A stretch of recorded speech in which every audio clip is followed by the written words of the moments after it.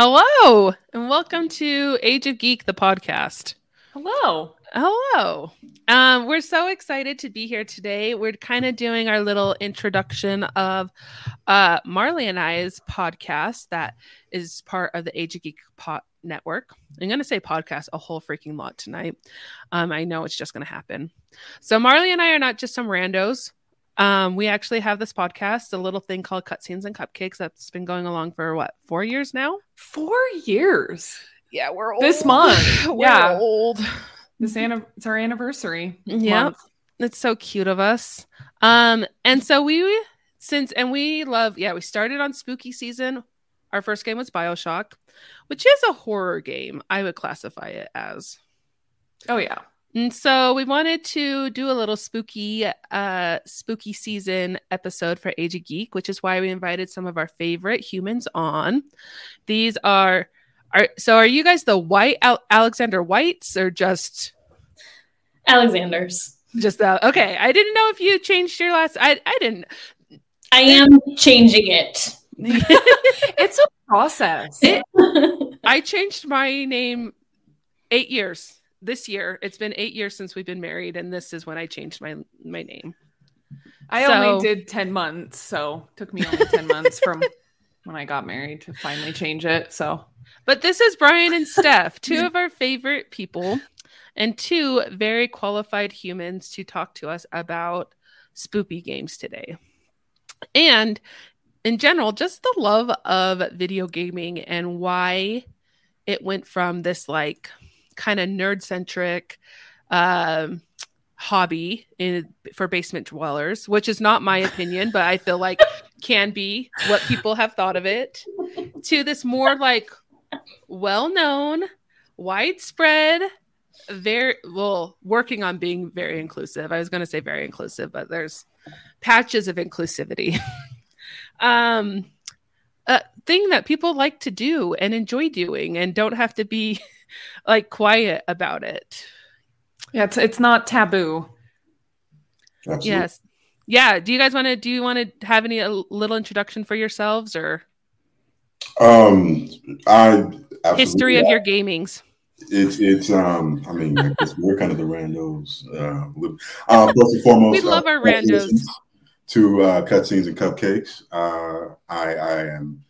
I'm very proud to say that I've been a supporter since the beginning. So see you grow. So looking forward to further growth and you ladies doing what you do best.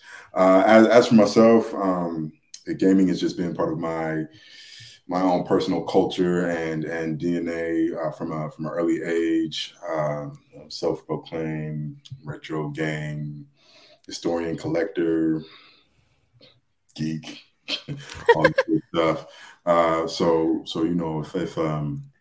if I don't have a controller in my hand, I have to justify or rectify it. Well, then, what's been your favorite console? Oh my gosh, you're asking that? That is the question. This early? Yeah, I just thought I'd drop a bomb at the beginning. I'm not gonna definitively say. Okay, but that's I fair. will say that I have. I'm very partial to some of the early Nintendo era classics. Everything. We'll say Nintendo 64. Was very formative. So I agree. I'm just gonna I'm gonna leave that there. We're not gonna get into any heavy debates or anything. I'm gonna keep it nice and simple. My cousins had a Super Nintendo. That was what I first played. Our first system was a GameCube, and I loved the GameCube. Loved it. Still love it. My personal first system was the PS4. Nice. So I had a big chunk of time of not gaming so much. But I actually, my thing with gaming, which it took a while for me to pick up a controller because I have to invert my controls. So I would pick up controllers and not be able to direct my person because they didn't make sense to me. The camera angle didn't make sense. So he was actually the one that saw me play, and he's like, wait a minute, let me see. And he inverted it, and it was like, all of a sudden it was like a light bulb went off, and I haven't stopped playing since. My first system, well, it wasn't even mine. It was my cousin's Super Nintendo. Is the first thing I started playing. And then I think my first system was a Wii. So I don't like Same. that count, but it wasn't necessarily like, yeah. And then I hate inverted controllers. I hated having to look and walk at the same time. It took me a hot minute to get used to it. And the dual, up and down, left and right, all over. Yeah, well, it's tricky at first. We've been touching back on Ocarina of Time with Lindsay, and you don't have dual controllers, and we're just like, what the hell? Why do we only have to look in one direction? I need to look. But once you get used to it, it's very hard to go back. You can't. Oh yeah, and like I'm very similar in the same way too. Like, because I didn't grow up really having a lot of gaming consoles, mostly because I just wasn't really allowed to in my house. I mean, we had a Wii, but we played dance games with it. And Guitar Hero. Guitar Hero was... We played the Rock Band and... Garage Band, or Rock Band. Yeah, whatever. I have 3 younger brothers, so we played anything that was multiplayer and not Mario Party. Lots of Mario Party. Oh yeah. I would always try to like... whoever like was my friend at the time, or I had some neighbors, and I would always be like, oh, can I come over and play? Like, did you want to play Mario Kart today? Or whatever, like I would just always try to go to who I knew had the console so that I could like play games with them. Because or my brother. So I don't know. I don't really, I feel like I have some like missing memories or something, because like, how were my brothers allowed to have game consoles and me and my sister weren't? Because like they were older, and it could have been because they bought them maybe with their own money, and maybe that's what it was. So my brother, I remember he had an N64 and an Xbox, and I would like always beg him to let me play Halo with him. So again, like there were consoles around. I just didn't always play them because they just weren't always available until I got my first PS4, and it was mine, all mine. And I was like, okay, here we go. First time actually playing a game from beginning to end all by myself. Brian and I were there for that purchase. You guys were. Right. Target, Black Friday. It was like 7 a.m. Yeah. I forgot about that. I think mine was a Black Friday deal too, actually. Was it I think so. Yeah. Don't you have the Blue Nathan Drake PS4, Mar? No, that's Lindsay. Oh. You keep mixing that up. I'm sorry, I don't know who has what PlayStation. No, I have a Slim. Thank you. Oh. Just kidding. And not that I'm worried about any of you guys, but just a reminder that we kind of keep this PG-ish. Oh, in language on this podcast. Yes. Our cutscenes and cupcakes is 18 plus for sure. I mean, yeah, there will be some F-bombs dropped by yours truly, but in this one, we'll keep it clean for everyone to enjoy. So then, I guess what was your first horror game you played? Ooh. If you can remember that. Dive into the depths of your memories. Well, I actually was kind of hoping I was going to get to bring this one up. Yay, do it. So my first, what I would say a horror game. I don't know if everybody would consider it a horror game. Have you heard of Gone Home? No. So it was it might have been computer. Was it PC only? Came out PC. It came out PC first, I think. It did hit consoles because we do have it on our consoles. But it's a really. The premise of the story is you're coming home. I think you're a college student. You're coming home for your first break.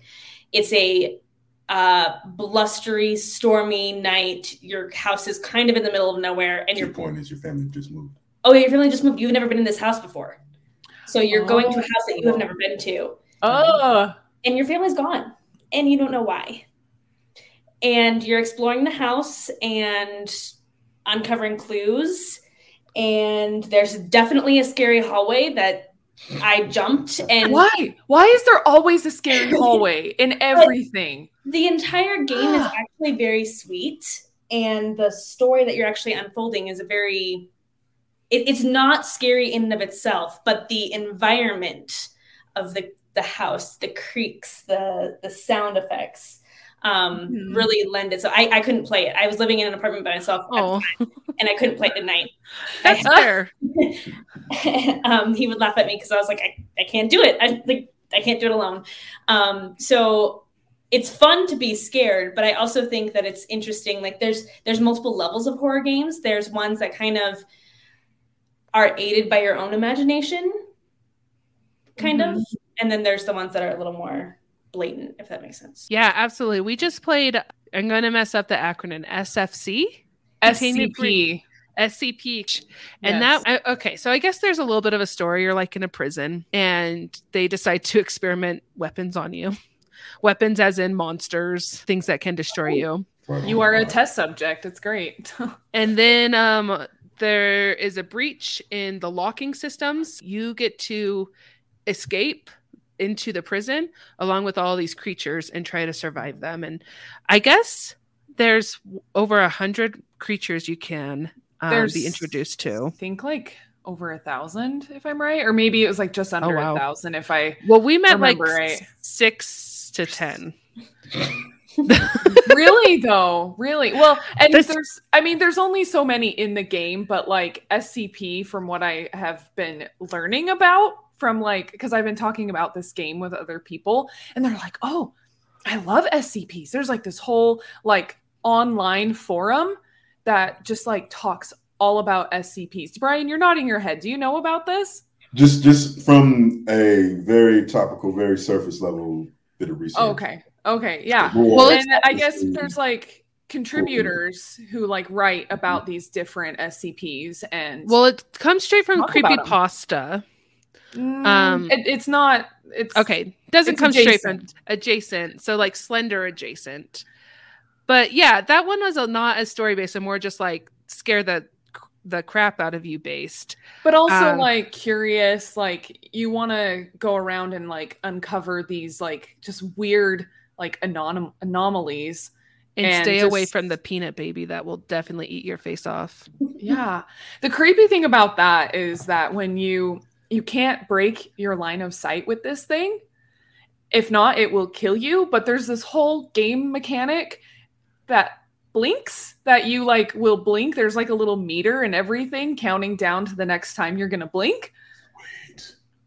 And so you blink and then the creature comes closer to you. So you got to, back up and give your distance or GTFO.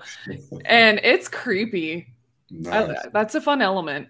Yeah, absolutely. Brian, I probably interjected. Do you remember your first horror game? Before I could get to what your first horror game was.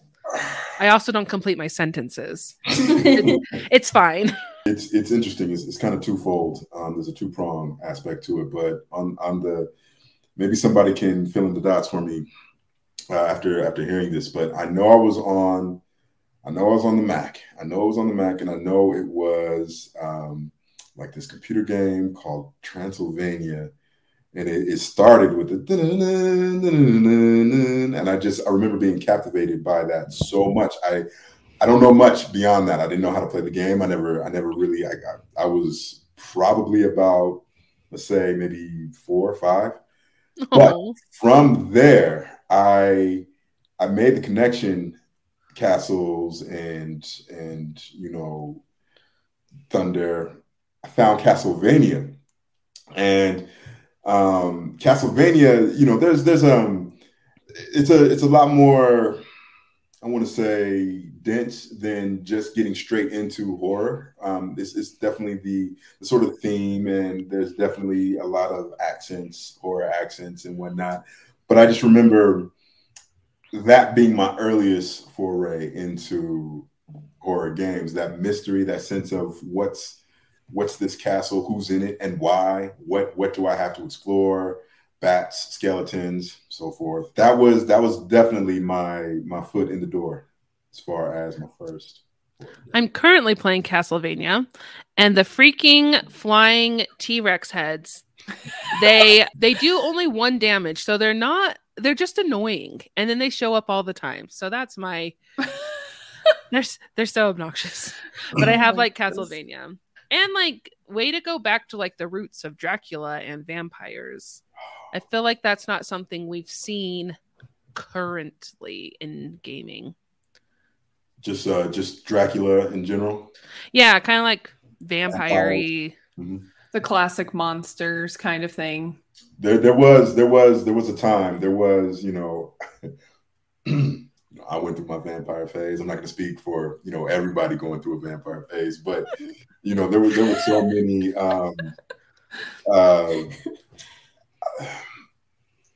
aspects of pop culture, and just to kind of offer what you were saying, Steph, was there was Vampire the Masquerade. This was more definitely the PC like Masquerade, paper faces on parade, Masquerade. In the sense of think D&D, The Sims, okay. and your own sort of vampire personality in a virtual space. That's kind of cool. Did you have to eat people in it or suck their blood? I mean, yeah. Basically, that just went with the territory. That's how you survive. That's how true. Vampires, yeah. As long as you do it ethically. On my Anne Rice phase, you better be careful. Hey, I love me some Anne Rice. I need to watch the new series. I'm excited. Trying to figure out how to watch it. Yeah, right? Sign up for another subscription. Oh, there you go. Why not just have 7 subscriptions? It's fine. We don't. Oh my goodness. Problems. Marley, what do you think about your first horror game? I'm trying to think of like my very first horror game, and there's like a couple of them that I remember playing kind of right around the same time. So maybe my memory kind of blends in together. But like when I was younger, I was like, no. I am not into horror. I don't like scary games. I don't like scary movies. No. Oh, but how then the time turns, I know, right? Tables. It's so, yeah. But like, I think what happened for me was I started playing, like I had like friends that wanted to play games, and then it just turned into like a social event. And I kind of realized, you know what? There's a lot of people around. We could leave a hall light on over here. I'm okay. I have my pillow I can hide behind. I'll be okay. And so it just kind of became like this like social thing. Like I remember one of the games that first came to mind was actually Slender: The Arrival. I watched someone play that in its entirety, and that was terrifying. And then also I remember playing one of the Outlast games. I get them all mixed up, to be honest. I think it was Whistleblower, but I could be wrong. I think, isn't that a DLC technically? Mm-hmm. Yeah, it might have been that one, because I remember we also could have played the first one. But and then of course Until Dawn. I remember like the very first time I played through that game, I was like in a huge group of people, and it was like the best time. You were lucky. I got shut in a room by myself. Oh, by him?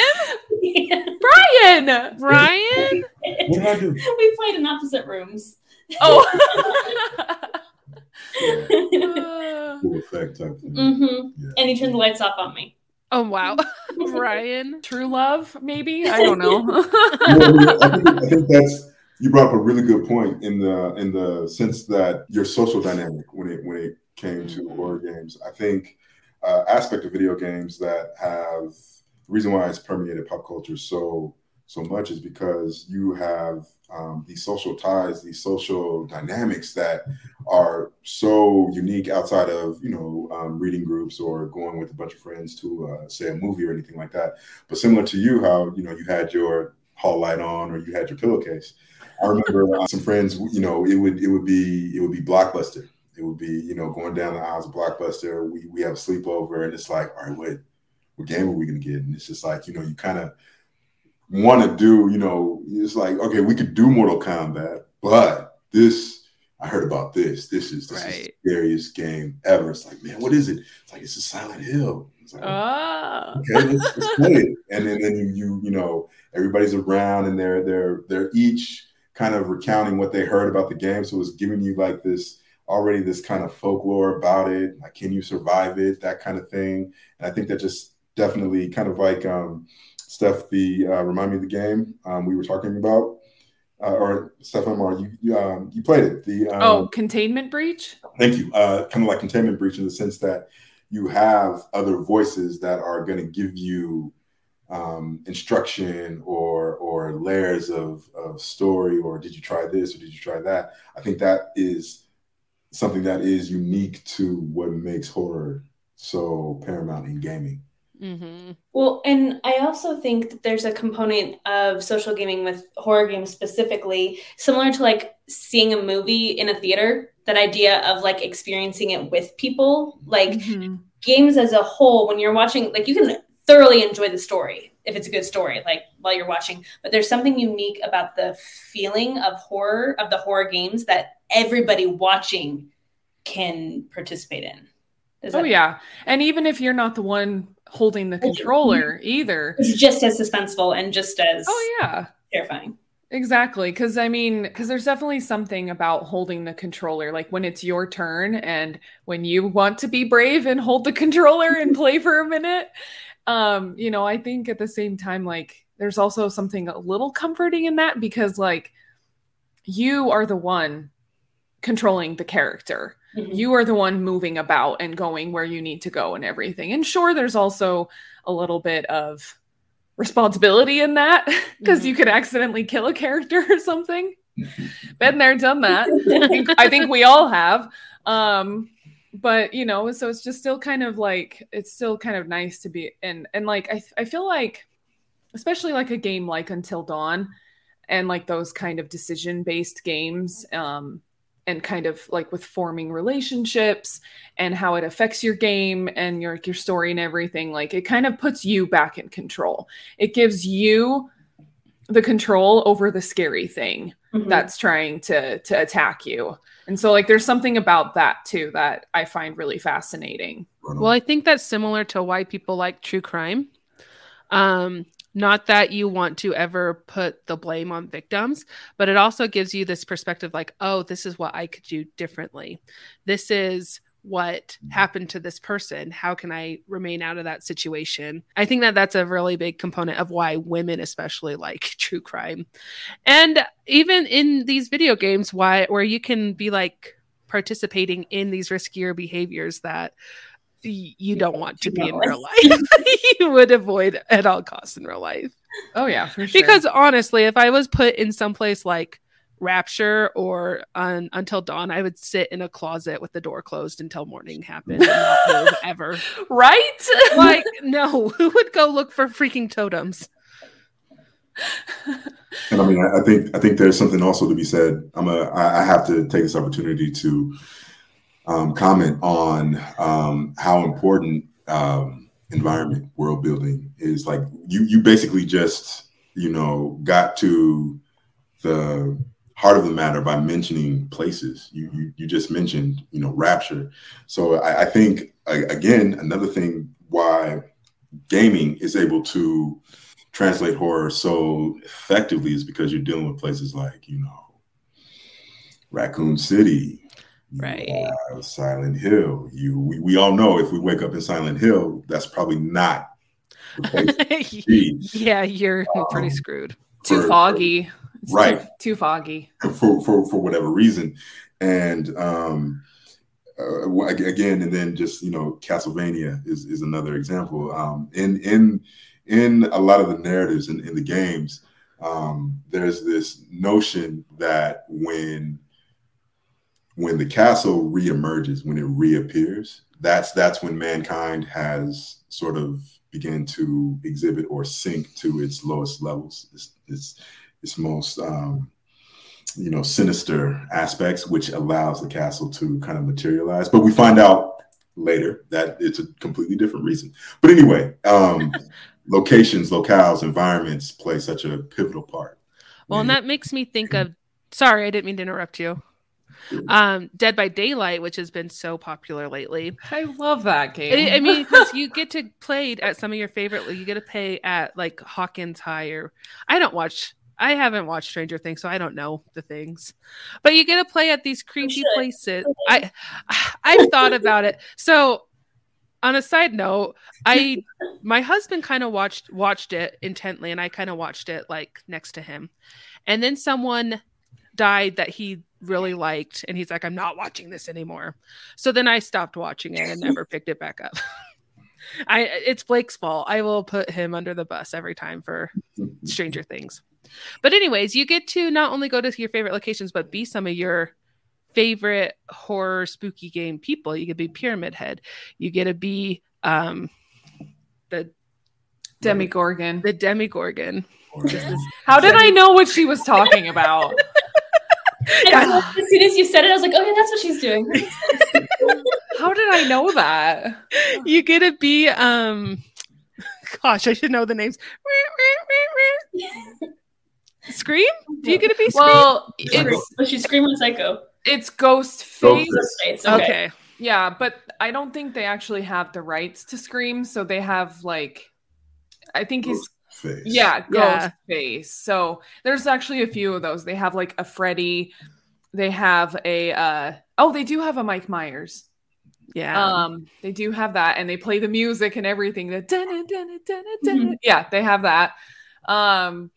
And they recently got some like Resident Evil stuff pulled in as well. So there's like a couple of levels in there, and you can be some characters from there. I couldn't tell you what ones, but yeah, so it's kind of fun that they're like incorporating like other franchises, because I think the game, surprisingly, like it's still pretty popular. You know, people are still hanging out. Yeah.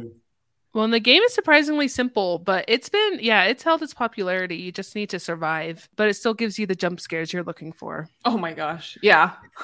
And I think that's another thing that speaks to the longevity of horror games in general, is being able to perfect or implement a simple, what appears to be a simple mechanic, and kind of build upon that. I think you can anything from, so like we're talking about Dead by Daylight, where what's another example? We talked about Outlast. Mm-hmm. You basically are armed with what? A camera. And just, the notion of what they have, the developers have been able to build on top of that is endless. And it's a very, from the beginning, from the start, it's a very simple, very sort of. Your Alien game's another good example of that one. Alien Isolation.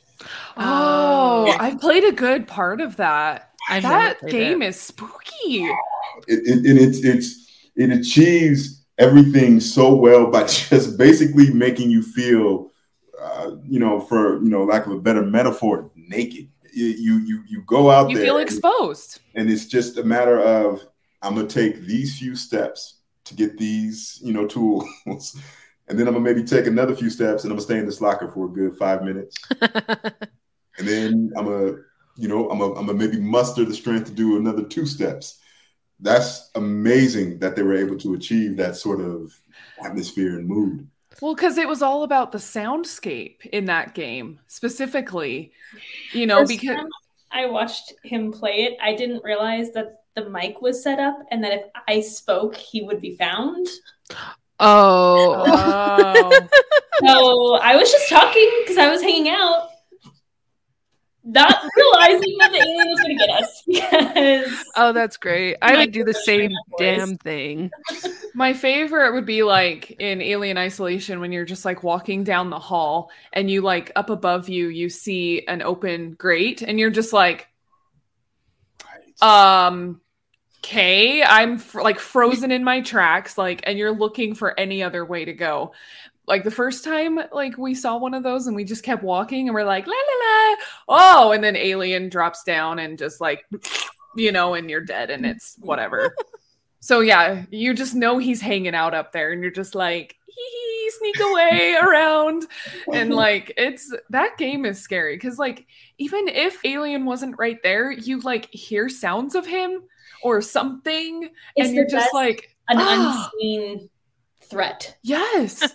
Oh my gosh, terrifying. Oh, I was just going to say, it seems like a big element too of a lot of horror games is you don't start off with weapons. You don't get weapons, or at least you don't start off with weapons. And then even in some situations, weapons are actually to your hindrance. In fact, we just played Quarry recently, And I think the gun was used to kill more humans than the bad guys. Oops. In fact, we shot off Granny's face, and that was like horrifying. Yeah, I did that too on accident. I was like, I didn't mean to do it. You were like, it's not going to kill her. And then her face, blank. Yep. Yeah. Blank. Yep. Terrifying. Fun stuff. Does that, in the sense of weapons or not getting weapons, or maybe even the notion of unconventional weapons, how does that make you feel as far as some of your experiences in some games that you played? Well, it makes you feel helpless, for one thing. Like, I'm specifically thinking of like Outlast, because again, you just have a camera. Like, you're holding the camera up and you're looking like you're playing the game through the lens of not through the lens, but through the receiving screen, the screen. I don't know what it's called. The viewfinder. Yeah. You guys know what I'm talking about. Cameras. Yeah. But anyways, you know that there's plenty of things out there that you have to not let find you or else you'll die. And so like your whole other element is hiding, sneaking around, you know? And so like that obviously adds a whole nother element, because you have to be quiet. You have to be sneaky. You have to like use strategy to like get around the bad guy, or wait long enough under a bed until he leaves. So there's also that element of patience. Not good. I'm not good at it. Yeah. I don't do well. It's not easy. Yeah, it's an art in itself, right? Like stealth is never my forte in any type of gaming. And also, like, as far as weapons for me, I'm like a wrench wielder. I would choose a wrench over a gun most days. She likes the melee over the range. I find that when horror games get too complicated in maybe their story or their amount of monsters or just different elements just coming in and out of everywhere that just doesn't always click, I feel like those are the games that maybe aren't like they don't thrive as much as like other ones do. Like, I feel like horror in itself is very simple. Put you in a scary environment, give you limited weapons, or maybe, you know, a weapon, but then you have to try to find ammo. You have to, like, you know, there's some sort of element where you have to like find stuff to be able to keep going, but you're getting from point A to point B, or your goal is to just avoid the bad thing and then survive like a whole night or whatever. So like, I feel like the recipe for like horror games is super simple. And once you start adding in too much, you get a bad pot of soup. I don't know. This is where I'm going with my analogy, but like, soup is simple too. You just put in a few ingredients. One game that I would use to refute that, though, isn't technically a horror game, I guess, but would be Halo. When the flood appears and there's just so many that it's so overwhelming and so terrifying, and you just don't feel like you can escape from it. But would you say that is that an example of what the developers wanted you to feel? I was just like, the sheer amount of it is just like, yeah, where do I go from here? But that's not like what the whole game is about, though. No, either. Like, there's other things, and like there's a whole other premise going on. But when it's like is Halo a planet? We're not having this discussion. Oh goodness. But yeah, no, that was my only comment. It was just that I feel like the recipe for horror, it's very simple. It's soup. Because it's soup. It's good soup. It's soup. Yeah. Because the example I wanted to use real quick that I just remembered was Outlast 2. I remember we played that one, and in the beginning, it was pretty intriguing. You are in a helicopter and you crash, and then you come across this like creepy village, and you're trying to find your wife because you got separated. That's all you impregnated by Satan? Yeah, like, or something. Like, there was like this whole like religious element going on, and then there was like the scary things, and then like, I don't know. I just felt like it was like too much at once, that you're like, no, I just needed it to be this, and that was fine. I don't know. We didn't actually end up finishing that game. I don't think so. So maybe I don't have enough room to talk. I don't know. But you know, you have the opportunity to at some point. It might come up. To finish that game? I don't think so. Anyways, what were you talking about? Fatal Frontier? Is that what you're talking about? Fatal what? Flame. Fatal Flame. Frame. Mm-hmm. So Fatal Frame is, you want to talk about more or less a direct premise. You are in a countryside in Japan, and you're in an old, the equivalent of like an old estate, and the only thing you have is an antique camera. Mm-hmm. So spirits are haunting, and hauntings are occurring. Spirits and hauntings are happening around you, and for lack of a weapon or what you have to equip yourself, you have this antique camera that you have to capture the spirits, and you have to your photography has to be a little bit on point, and you will not only capture the spirits, but you will that will contain their soul and allow you to progress further. Wow. That's fun, playing on the old idea of a camera capturing your soul. Yeah. Interesting. That reminds me of like Phasmophobia and the old Japanese Ringyu movies combined. Mm-hmm. Mm-hmm. Mm-hmm. I couldn't, exactly right. but it kind of just it plays on that sort of simplistic that simplistic recipe, and then kind of just pushes it out from there. The kind of in the same vein that the flashlight mechanic kind of did for horror gaming. Just that idea of being able to see so much. But it's these simple additions and simple mechanics that just keeps us coming back. Well, and I think it adds to the idea that it's going to be more brain, not brawn, that's going to get you through these dark, scary nights. You have to outsmart the people, outsmart the creatures. You got to just push through. You can't just muscle your way through it. This time, you can't be Kratos through it. Kratos versus Wendigo. I don't know who would win. Kratos. Okay. Yeah. But what about Kratos versus the giant peanut baby? I mean, I don't have data on the but I'm still gonna say Kratos. Okay. I think Kratos. He wouldn't break eye contact with him. He would look at him for 3 days straight.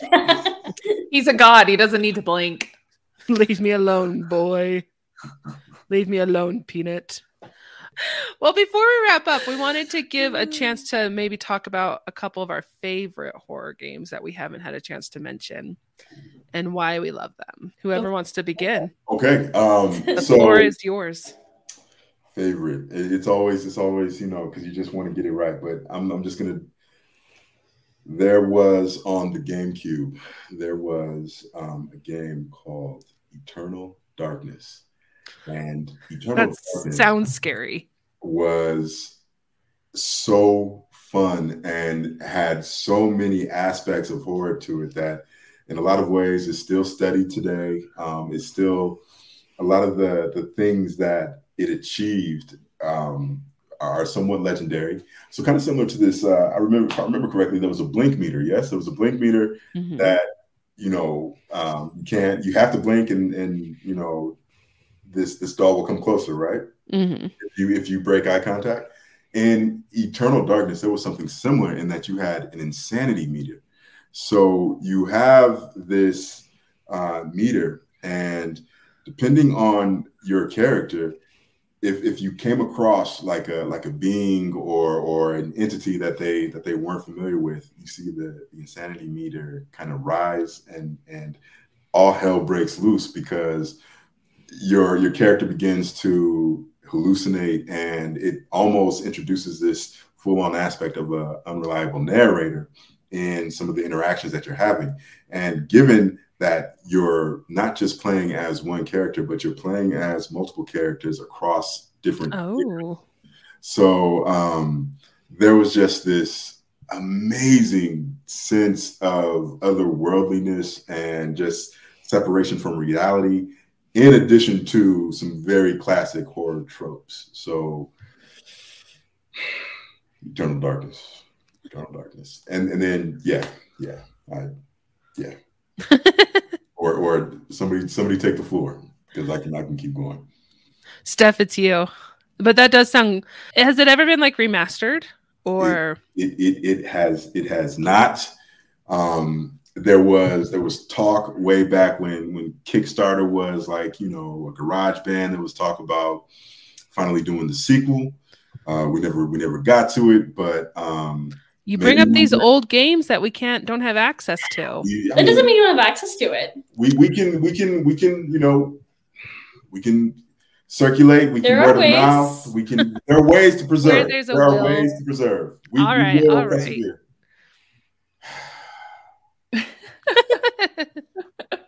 Steph, hit us with your fave. I love the Supermassive games. The dark pictures. Well, not just the dark pictures. There's more than that, Brian. Because Until Dawn and The Quarry don't count as dark pictures, so you tell me. I haven't I haven't played yet, but the other ones, I really love them. I find them so much fun, so creepy, and I like the replay factor. Mm-hmm. So those ones would probably be top of my list as far as horror games. Followed probably quickly by BioShock. Mm-hmm. Did you play House of Ashes? I did. I really liked it. Need to finish that one. Yeah, Cutscenes and Cupcakes has such strong opinions on the dark picture games. So do a lot of people. There is no doubt that there's so much replayability. Mm-hmm. And they at least are doing it. Like they're going for some of these stories that other people haven't. Trying to make a cohesive kind of universe, almost. Like it's like and their gameplay is different than most anything else out there. Right. There's not many doing that kind of more or less kind of choose your own adventure almost, like the old adventure books. Like that's kind of what it is. I mean, video games are in general, but they double down. They double down on it. Yeah, they are kind of in a set of themselves at the moment because nobody else is really doing that style. Yeah, it's so storytelling high. And I really like my story games. Yeah, same here. I'm not a big one for games that don't have a ton of story. So and this October, Cutscenes will be doing Quarry, which is a Supermassive game. That one came out. Oh, that was last week. Yes. So Cutscenes did it. That one just came out. But this November, there will be. That's what I wasn't going to do a favorite that I've played because we've talked about a lot of them, especially BioShock. But I was going to say I'm super stoked for The Devil in Me, and I say that with apprehension because some of the dark pictures haven't hit the marks with me.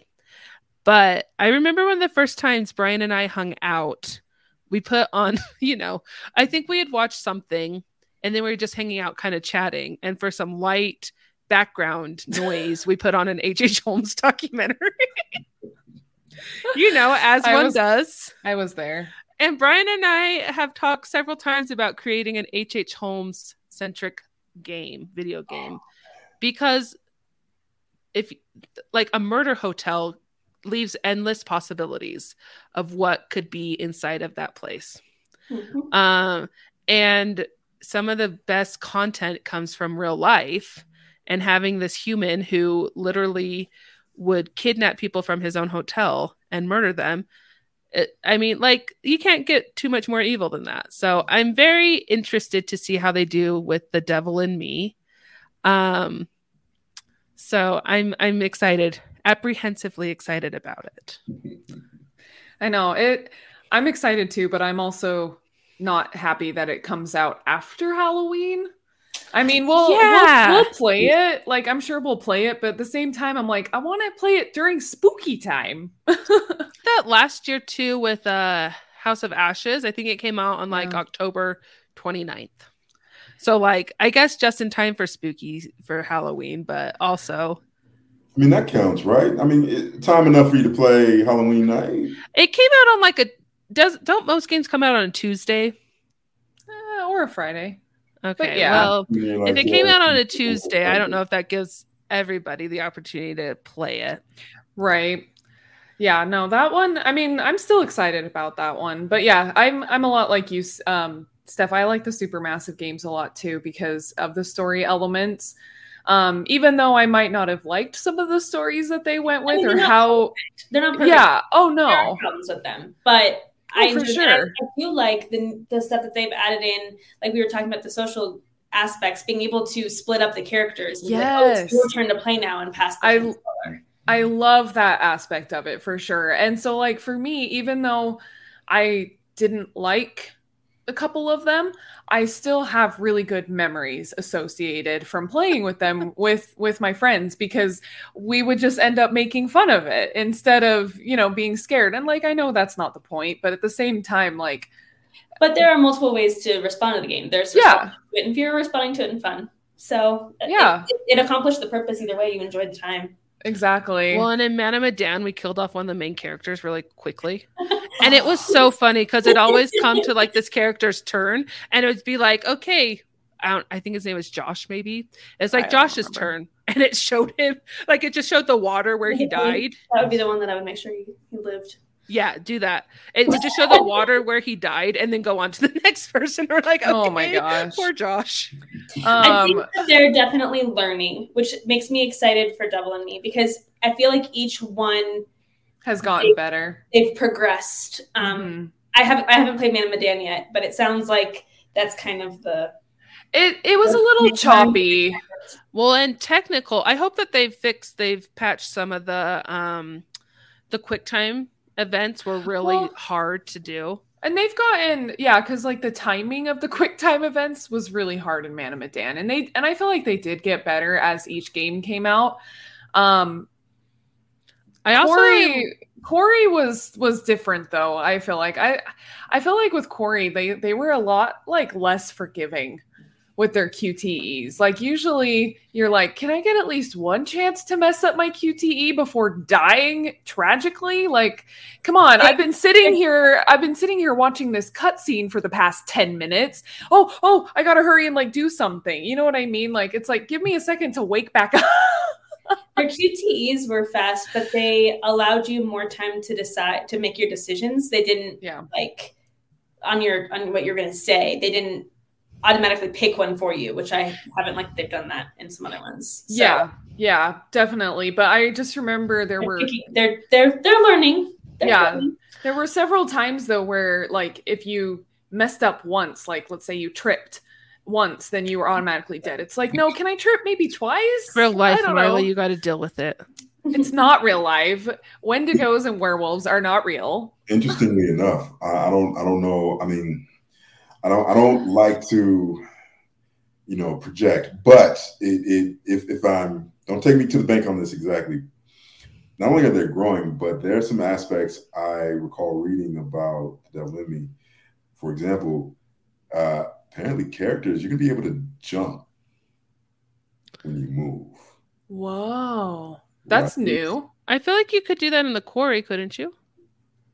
We're talking about... No, you jumped in QuickTime events, but just in real time. They are apparently stepping up to real-time movement animations that really kind of stand out for the studio. So it's going to be curious to see how that plays, how that feels.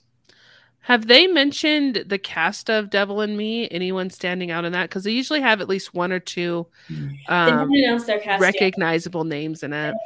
I follow them and look at all their posts for Devil and Me because I'm excited. Just crazy because it comes out in less than a month. But they didn't announce the quarry until they're probably going to announce it soon because the quarry was true. Was there a teaser for Devil and Me? I haven't seen one. They usually do like a teaser at the end of the previous game. So House of Ashes should have had a preview. Well, we did see something. We did, but I don't know if it was a main character yet. Yeah, I'm not sure if it was a main character. We did see something. We did. I might need to go online and do some research after this because I'm curious. House of Ashes because it is in there because I do remember when we got it. Yes, I know. We need to play it. I was gonna say too, though. Back to Dead by Daylight. I feel like that is such like a really good game. Which is weird because it has no story, and it's very like kind of like quick, rounds and stuff, which is just so not like me. But like, I think it goes back to the social element too. It definitely, you're in a room with everybody's in their own houses, but like you're in like a network together with your friends, and then you get to play together, and one of you is the killer. And so it's so much fun to just like run away from your friends or try to help your friends and stuff. Like it's just a good time. Have you guys played Dead by Daylight? It's a good one. If you guys want to play sometime, let me know, because I'm always down. And it's you can't, no more screen peeking like in the good old days. You have to just figure it out on your own. Except I was I played it for my stream on Twitch last week with some friends, and so a couple of them were watching, and so when it was my turn to be the monster, I was like, okay, you guys, you have to turn off my stream, like no peeking. Put your phone off to the side. Did they? But I think so. I don't know. There was one person that was playing with us. It was my friend's brother, and he was really good. He was like scary good at the game, and so I killed everyone but him. So I did not succeed. There was I'll be quick. There was a game. There's Gears of War is sort of not what you would expect from a traditional horror setting or even a horror game. But one of the things that did inspire it was Resident Evil. And the co-op aspect of the game, you're playing, so it's two of you, you're an army of two, and at a certain point. And you come across this creature, you come across what's known as the Berserker. And essentially you see your other companion basically get mauled and decimated. And the only way that you are able to survive this is you have to lead the creature outside to where it can be vulnerable to an open attack.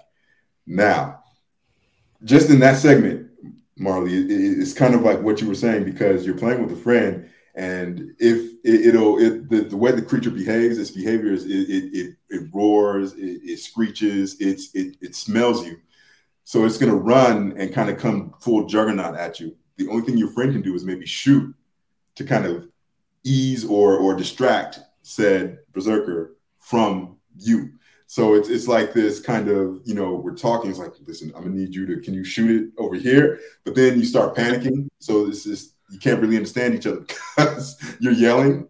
The each room that you have to lead it through gets basically more. Oh. So your shots are going to have to be more precise. Your movements are going to have to be more precise to get it outside. So kind of like what you were saying. But you're starting to panic, so you're getting more erratic. You're getting more erratic. You're yelling. You're just like, and then there's a tragic moment where you don't make it. So I definitely understand what you that heightened excitement and that sense of playing, that social sense of playing with friends and whatnot. Oh yeah. Yeah, we definitely should try do some Dead by Daylight. I would love it. Well, you guys, thank you so much for joining us on this episode about spoopy games. Yeah, it really is like one of our favorite times of years for gaming. Any last thoughts from the two of you? Thank you for having us. Yeah. Thanks for coming on. My first chance at getting to join you guys. Yay! I can't believe that. For years. I think we've tried once or twice and it just hasn't worked out. So I'm glad that this worked out tonight. Mm-hmm. We'll have you on the Cutscenes and Cupcake show soon. Don't worry. Yes. You're not safe. And everyone, thank you for listening. Make sure to check out our other podcasts. We have them come out often. We have our Storybots Chronicles. We have our Multiplane podcast, movies that make up cutscenes and cupcakes, as well as our streamers. Pretty much you can watch a Age of Geek streamer Tuesday, Wednesday, or Thursday. And we have a pod and the Fight and Ginger. And we have a lot of great content coming your way. So we appreciate you. Join our Discord. We're fun people. And then other than that, thank you guys again, Brian and Steph. Absolutely. And thanks, guys. Yeah. And we'll see you guys next time.